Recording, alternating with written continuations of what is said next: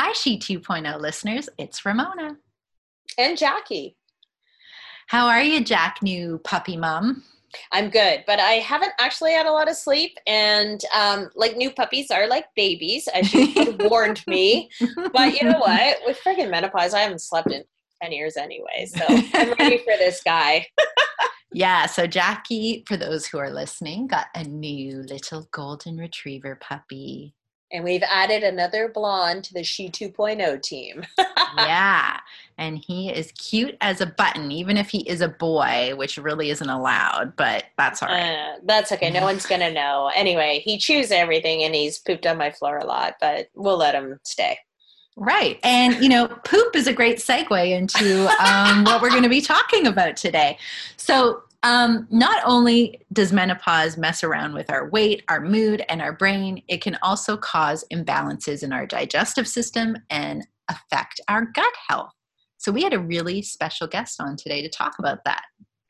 So Monika Tupholme is like, she's a great volleyball player. She's so fit and active. She's a mom. She's a fitness expert and trainer, but she's also like a performance and functional nutrition functional nutrition educator. I went too fast on that. Got ahead of myself. So, her background is biology and chemistry and biochemistry and a whole bunch of words I can't explain. But because of all of her background and experience and her passion for this topic, like Monika really understands the GI, the gastrointestinal tract, and how it is impacted by menopause and why they call our gut our second brain. And there's very good reason for that, as she mentions in this episode. Yeah, so have a listen to Monika Tupholme. Monika Tupholme, Ramona and I are so excited for you to join us tonight on this episode of She 2.0, Season 2. And what we're really excited about is, we've had some really great discussions with some amazing experts. And we want to keep going down this path of exploring the things that happen to our body during perimenopause and menopause. And and you are the person to talk to.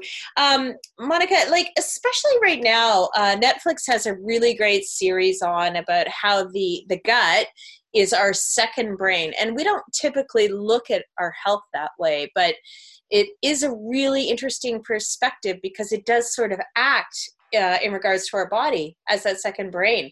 I'm just wondering if you could tell Ramona and I a bit about why they do call our gut the second brain. I know. Isn't that fun? I bet you people are like, well, what do you mean? I wonder if that's the same with men, or is that their third brain then? Oh, totally. I like this podcast already. My tribe right here. Or their first. All right. This is a what order? Get your podcast. Brain out of the gutter. Like this. So let's give it. I love it. Let's first put it in context, right? So when we say gut, we're really referring to your full GI tract, which is your digestive system, which really begins from your mouth all the way down to, let's end it with your microbiome, but it does go further than that, right? And it's your system that takes in food and it digests and extracts nutrients and expels waste, okay? Now, more and more research is showing, hence Netflix jumping on board with this, that the role that our digestive system actually plays a bigger impact in our health than we thought. So, for example, 70% of our immunity actually stems from our brainy impact and our microbiome. So what they have now found, which is super cool, is that our gut-brain axis actually talks to our central nervous system. So an example of this is, how when someone's really anxious, like say they're going on stage, right? And they're really anxious and nervous, or they're nervous about flying, they don't feel like eating, right? Yeah. Oh, so true. Right? So their digestive system has sent signals to their central nervous system. Something's amiss here. Something's going on. We're in flight mode.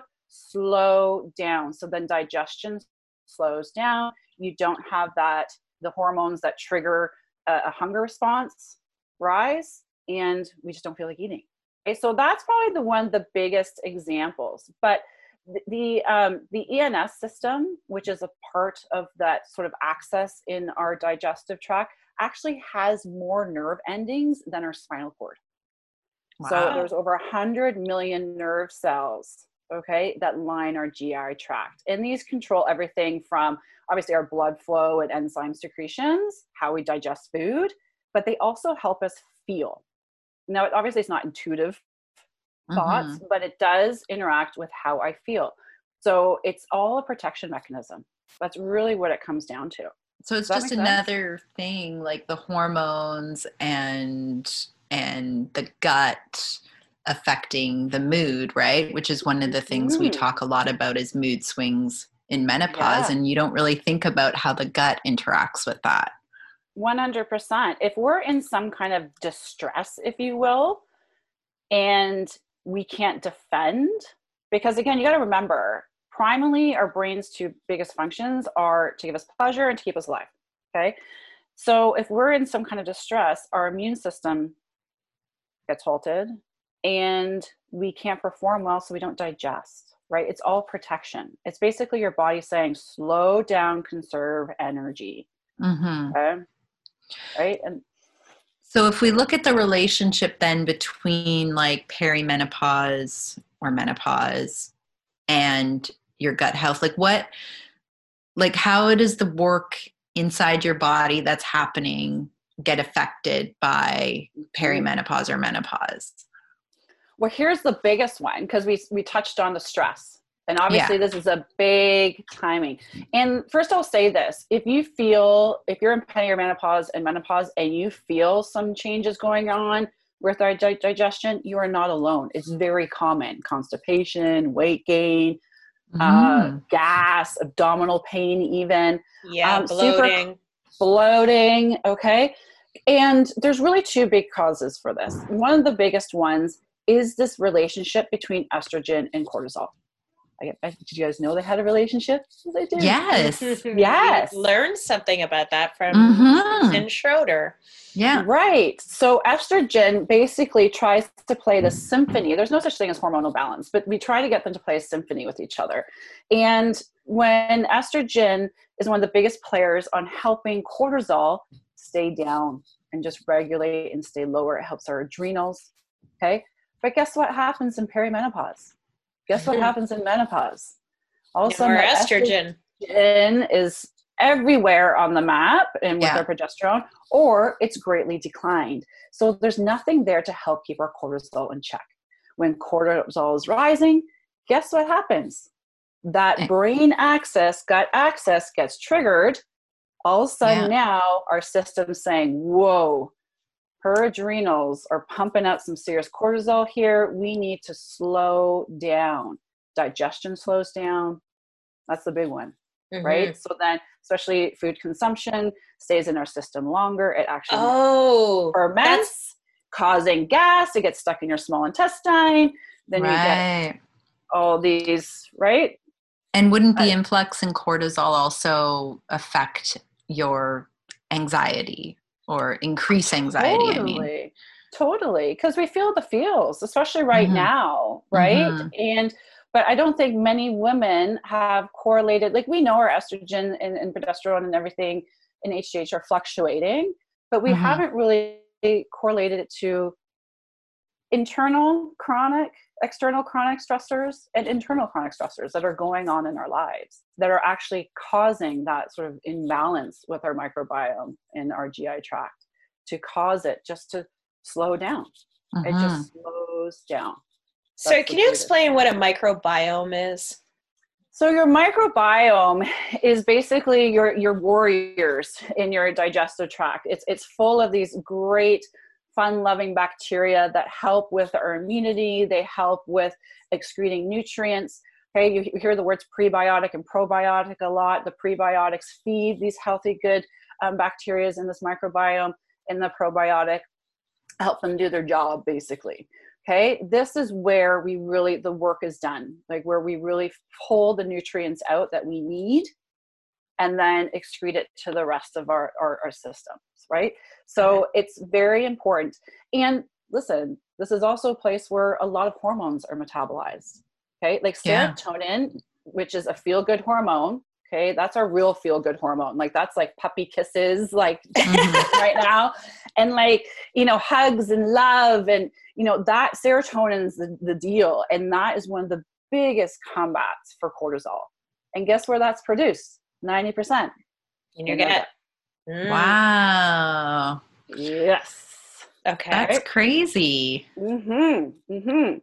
So the other effect on your microbiome really is that, here's the thing, that there's a bacteria that's in your microbiome that actually helps regulate your estrogen levels.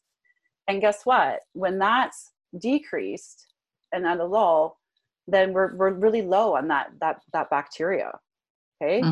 So, and there's nothing to help in there to help regulate your estrogen. Okay. But the good thing about microbiomes is that there's a lot of plasticity to them, meaning that we can alter it with diet. We can make it better. We can heal it. We can help regulate it. Right. So it's not this sort of like, oh my God, okay, I'm not, you know, producing estrogen and it's not metabolizing in my microbiome and I have high stress and now I'm bloated all the time. There's definitely things that we can do to help those all work together. There's a lot of plasticity there, which is great. Okay. So we're going to want to know what we can do. Absolutely. But you're going to have to keep listening for that. I want to touch on a point that I think all women go through. And it's the waking up, the witching hour at like 3 or 4, where you wake up and you can't go back to sleep. Like we all seem to have the same problem. We can go to sleep.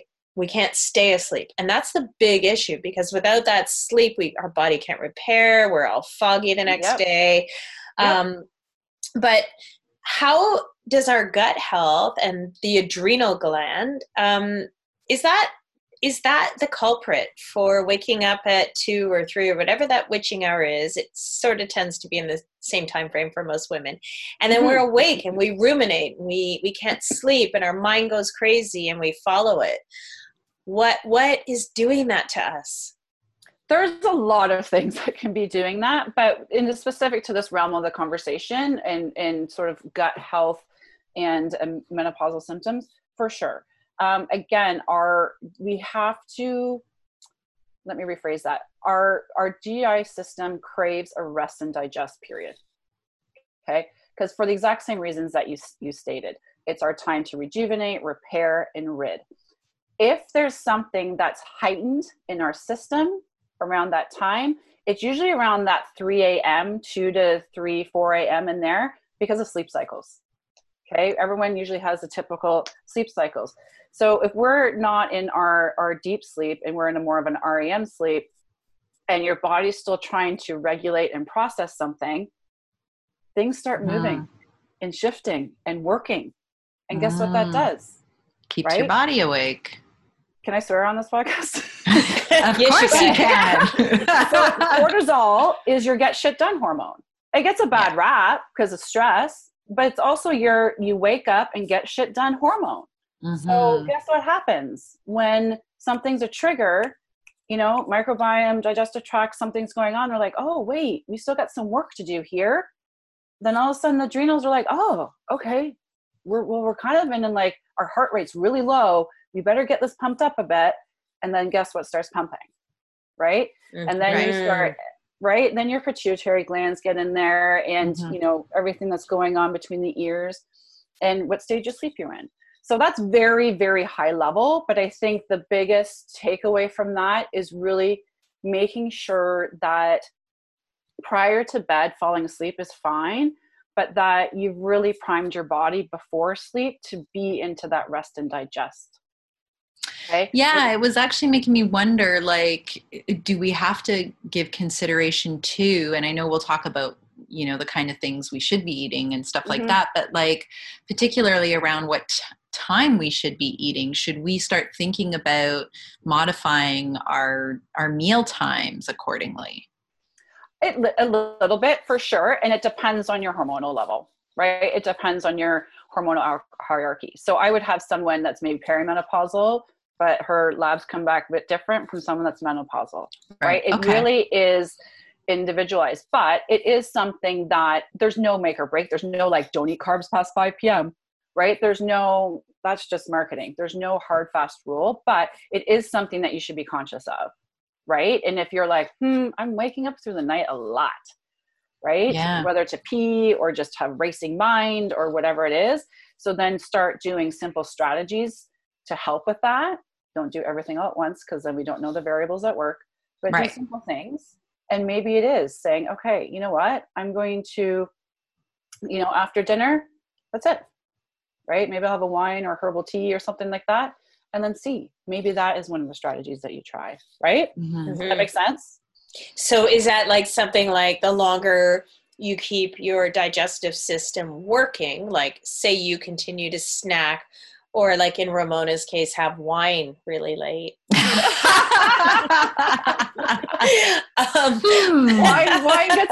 gets a free pass. Thank God, because it's natural. But I mean, if your body's still trying to digest, like Ramona's 5th glass of wine at 11, or Jackie's chips at 10:49, like what I'm saying is like, the longer we eat and indulge at night, is that kind of contributing to our body going into that sort of early overdrive? It totally can. And here's the thing, I don't want to jump into another system now, but our liver has a big role to play in this whole menopausal world. It has a huge role to play. When your liver to be another one. Yeah, exactly. When your liver is taxed with alcohol consumption and 99% of what we put in and on our bodies has to be go through our liver. So when it's taxed with that, guess what? It can't metabolize hormones, especially estrogen. It is our primary release of fat storage cells. If we don't burn fat, we release fat to be picked up and used for energy, right? It's the primary source to do that. It doesn't, because it's too busy doing something else. Okay? When your digestive system's so busy just digesting, it has one job. It just wants to take what you're feeding it, break it apart, pull what it needs to pull out of it, and throw the rest away. If it's busy doing that, it's not busy doing the other things that it needs to do. Okay, let's save the liver for an unhappy podcast. Let's go back to the happy stuff. Because my wine is feeling really bad right now. Yes. Give it some love. It's okay. We'll save the liver for later. But let's talk about some strategies about, because nighttime and lack of sleep is a huge one. I mean, Ramona and I hear this all the time. I go to sleep, but I can't stay asleep. Yep. So what I would do with you guys, if you're my client, I've taken out the big variables like food, stress levels, all those kinds of goodies. We're working on balancing the bacteria in your gut, lots of fiber. Then I would definitely look into the strategy of we heard that word fasting, okay? Fasting is not a diet. It's a fantastic tool that does great benefits for our digestive system, for our hormonal balance, for immunity, and the list can go on. The problem is, unfortunately, like many other diets of our generations, it's done incorrectly. If you do the fast, I would recommend doing it in the evening. It's 10 times easier. It goes with your natural algorithm. With the dusk going down, our bodies naturally slow down and get ready for rest in bed, right? So then I would say, listen, have your dinner, and then that's it, right? Have water, have your herbal tea, and then get into literally a fasted state. So if your last meal is at 7, you don't have breakfast till 8, 9, you have a 14-hour fast. Are you talking about intermittent fasting? Yes, intermittent fasting is very trendy and diety. I'm just talking about, fasting at night that you could do for 3 or 4 days in a row to see if that just helps with your body's digestive system, right? I'm not talking about rotating from an 18-hour to a 16-hour or anything like that. I'm talking about just doing it in the evenings. Okay. Right? I do that actually. I started intermittent fasting a year ago, and I enjoy it. And truthfully, I do find my appetite is always like kind of meh in the morning. So it's just easy for me to have my dinner and then, like you say, have tea or what have you. And then I'm done until until usually 10 or 11 o'clock in the morning, depending on what my day is like. Yep. Mm-hmm. Yep. And it's great for weight control too. I hate to say it, but it is. It is. We could jump down that rabbit hole too, but it's and unfortunately, a lot of times women unfortunately do it wrong, right? Yeah. Correctly, the fasting, right? If it's done correctly, it's not a long-term solution. Well, and it's not skipping meals. You're just eating your calories not. within a concentrated amount of time. So you need to have the Exactly. proper people to help you sort out how many calories you should be eating and making sure you're doing it safely. So we should definitely say that so people know. Yeah. 100%. Don't starve yourselves. Yeah, they work because people say, "Oh, they skip breakfast and they've just dropped their calorie depriving," right? But and coming out of fasts are very, very important, especially for your digestive tract. Yeah. Okay. So how we come out of fast is big.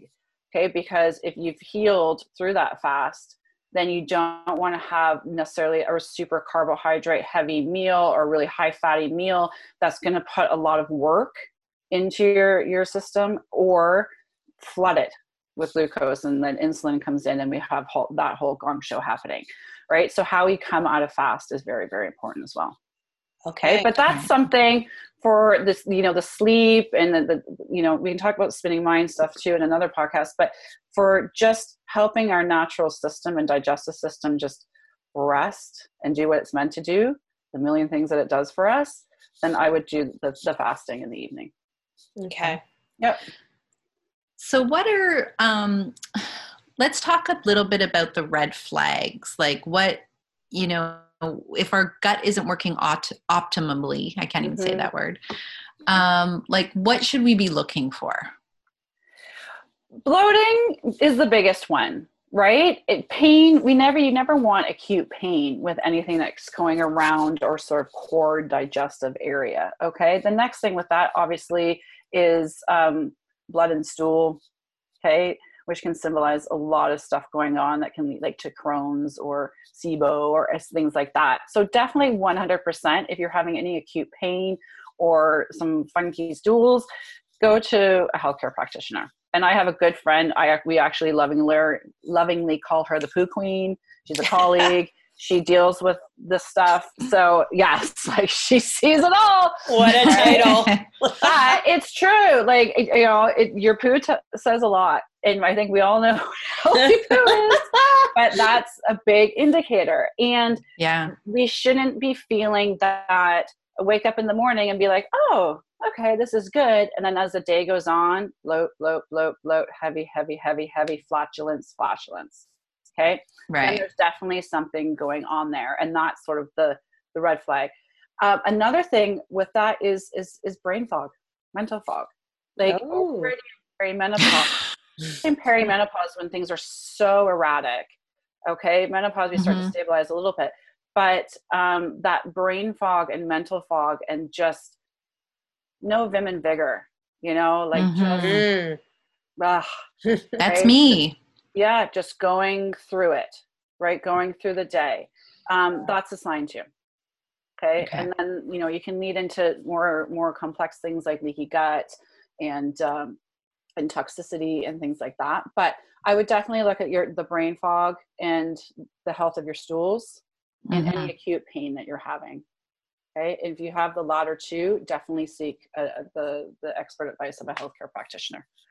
I'm pretty sure if I stick my head in the toilet to examine my stool, my husband's going to think I have brain fog.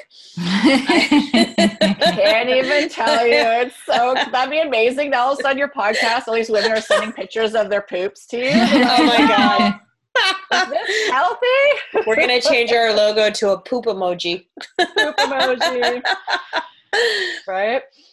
But that's the big one. If you're just not feeling up to snuff, and I think, correct me if I'm wrong, because I'm not perimenopausal yet, but just dealing with clientele, a lot of us, and kudos to you guys for talking about it more, but a lot of women just want to muscle through, right? They're just this is how it's supposed to be. My mom really didn't talk to me about it. I heard about her night sweats. I heard about this and, not feeling great and gaining weight, and that's just life, and you muscle through it. When you they want to exist through it, not thrive through it. Exactly. And you don't have to. So if there's some things that you're just like, this doesn't feel right, talk to somebody about it. Absolutely. And it's stuff like this. Tons of resources. Yeah. And like conversations like this, even around like your gut. I mean, a lot of us don't know that the connection. And now as we're able to talk about it, we can even start making some lifestyle choices or changes that can support our gut health.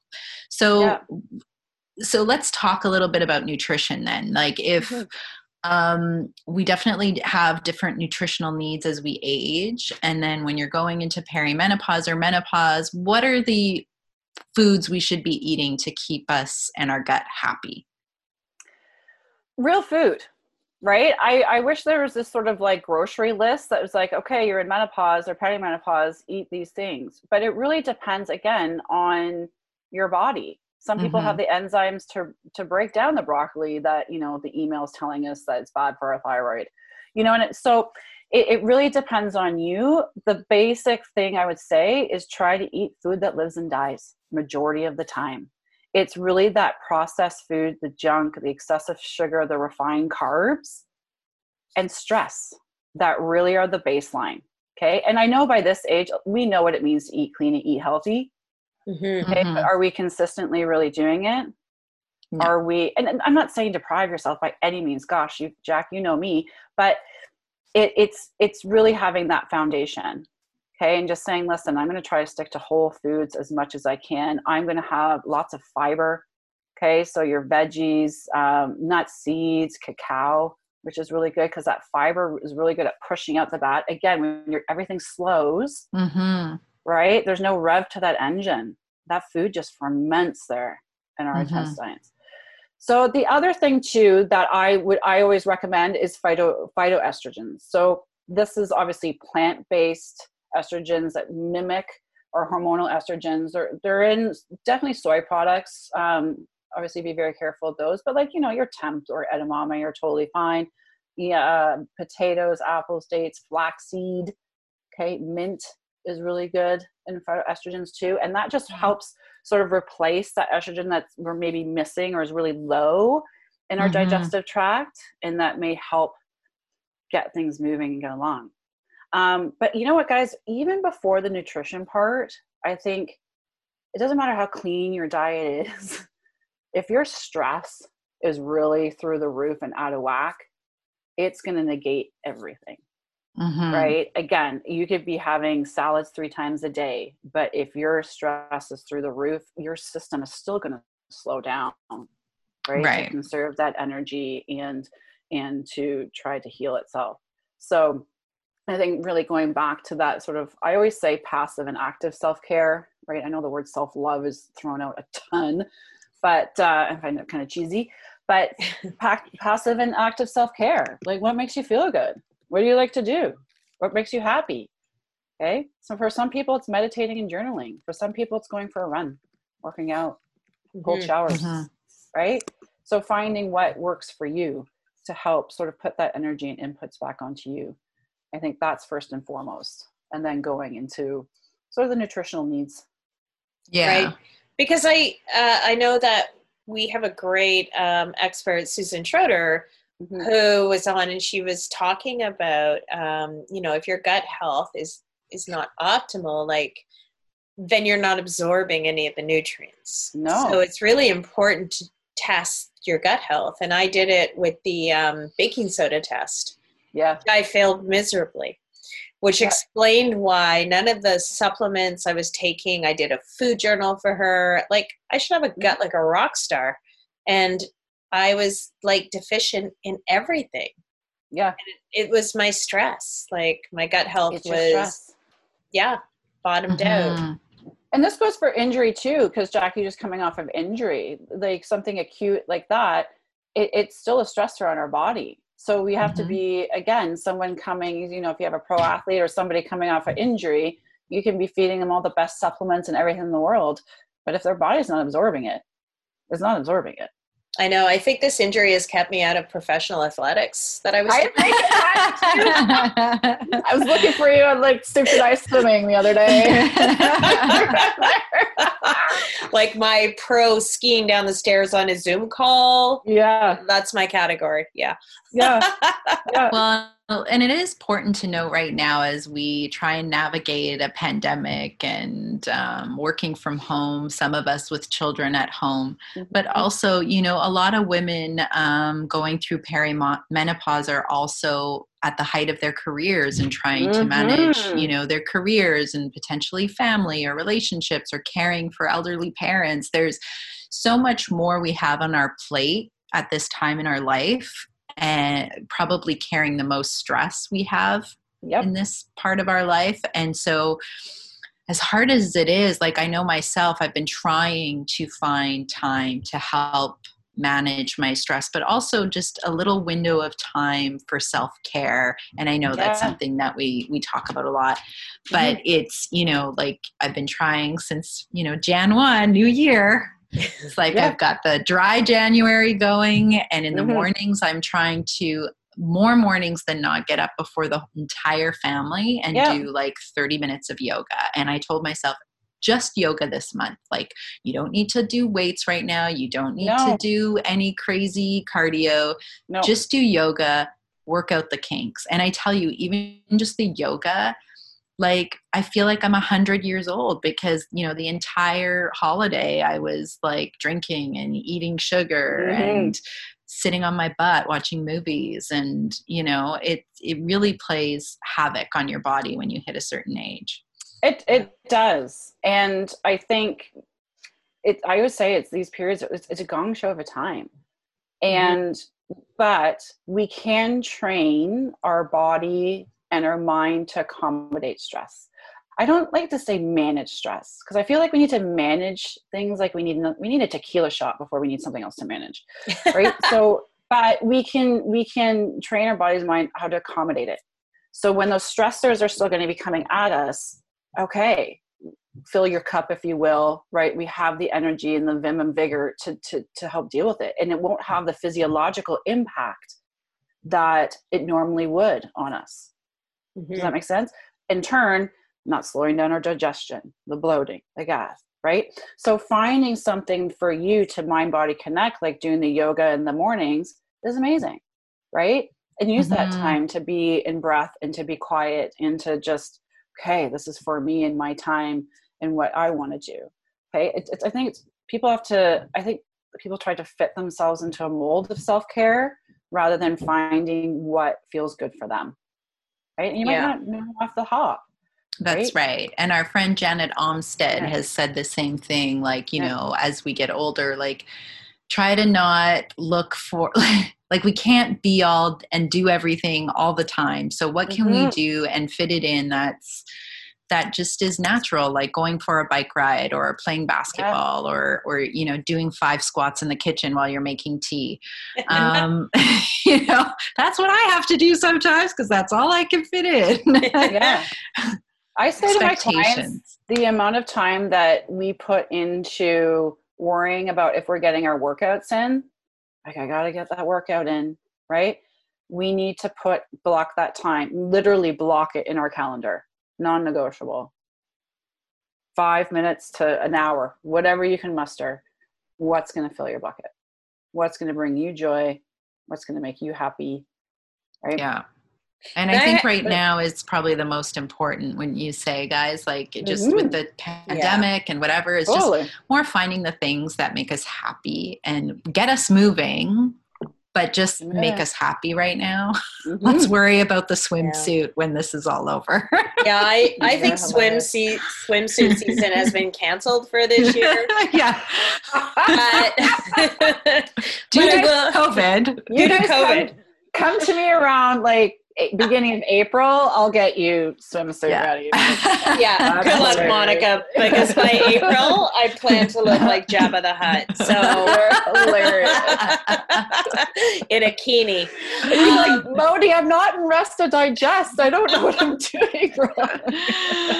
I think I'd be like, pour me a glass of wine and tell me what I should do after this is over. But I will say that, you know, with my foot injury and just like working, like you guys are tied to your computers too, I do notice that going to bed at night, I have a really restless sleep because I have not burned off any energy during the day. I'm fried. My brain is fried like yours is, but my body is like, crap, we did nothing today. I mean, I don't think eating 2 Twix bars is the equivalent of a run. It feels but your body's like, at night, I just don't feel rested, that great rest, right? So it is important, like you said, or like Ramona, like 5 squats in the kitchen. Who cares? It's something. Yeah, it's just move. Your body just wants to move, right? And I always say to women, we forget about something key. Most of us have one of these, right? These, you guys can't see, but one of those Fitbit watches, or, they track your calories. Okay. Yep. Where we expend caloric intake, if you're output, if you would, is in our non-essential activity thermogenesis. It's the innate movements, right? So it's organ function, what's happening internally for sure, but it's breathing, it's walking around, right? That's going to expend the more calories. So our bodies are meant to move. Yeah. Right. Yeah. So all of us too, like we are in front of computers, but just getting outside, right? I try to do it first thing in the morning, or else it doesn't get done. But that's just my prerogative, right? You got to. Me too. I'm the exact same way. You got to find something that works for you. You have an injury, Jack, so that's a bit different. But that's just the movement part of it. Right? Absolutely. Yeah. Well, and it does tie into the gut health, right? Because when you're exercising, you are also probably helping the poop come out. Yeah, circulation. 100%. I just like, are we ever like, after you have kids, do we ever stop talking about poop? Because I remember never talking about poop. I'm the chick who goes to like the gynecologist and spreads my legs, but hides my underwear under my jeans. I am like, oh my gosh, I totally do that too. I do not talk about poop freely or farting. I don't do that. Flatulence. Monika, this was amazing. Like, what a bunch of great information. And there's a lot to digest. Get it? See how I do that? If you have a healthy GI. But we also touched on some really great topics that we'd love to bring you back for, if you're cool with that. Because I know, like, you have so much information to share. This is definitely your area of expertise, and I love how this really directly relates to our experience with perimenopause and menopause. I think like we both learned a lot just in this one podcast with you. So we look forward to more podcast episodes with you if you'd be willing to come back and talk to us. 100%. I love it. I love your vibe. I love what you guys are doing. Let's talk about it more. All right. Awesome. That's Thank great. you.